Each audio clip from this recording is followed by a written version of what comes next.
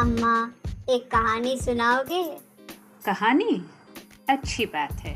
चलो बैठ जाओ। तो आज श्रृंगेरी श्रीनिवास के सालाना बाल कटाई दिवस के बारे में कहानी सुनाती हूँ। लेखिका रोहिणी नीलंकनी और कहानी का पाठक अनीता शिवराम। श्रृंगेरी श्रीनिवास के लिए वह बहुत खास दिन था, उसका सालाना बाल कटाई दिवस। हमेशा की तरह वह गांव के नाई के पास जाने के लिए घर से निकल पड़ा, परंतु नाई ने कहा, माफ करना, इतने लंबे बाल काटने के लिए आज बिल्कुल समय नहीं है।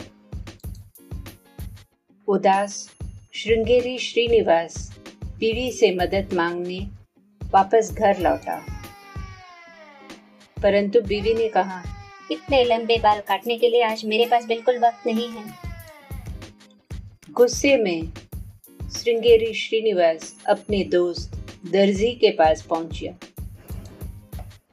परंतु दर्जी ने कहा, इतने लंबे बाल काटने के लिए आज मुझे फुर्सत नहीं है। हैरान परेशान श्रृंगेरी श्रीनिवास अपने दूसरे दोस्त बड़े के पास गया, परंतु बड़े ने भी वही कहा, भाई इतने लंबे बाल काटने के लिए आज मेरे पास समय नहीं है। बेचारा श्रृंगेरी श्रीनिवास, लगता है इसे सालाना बाल कटाई दिवस पर कोई उसके बाल नहीं काटेगा। रोते हुए वह अकेले गांव के जंगल से गुजरा और गुफा के पास बैठकर जोर जोर से रोने लगा। शाम भी हो गई। अब मैं अपने बाल काटने का वादा कैसा पूरा करूंगा? हे भगवान, मेरी मदद करो।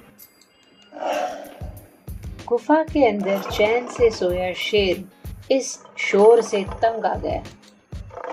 वह दहाड़ते हुए बाहर निकला और श्रृंगेरी श्रीनिवास के सामने अपने भारी भरकम पंजे हिलाने लगे।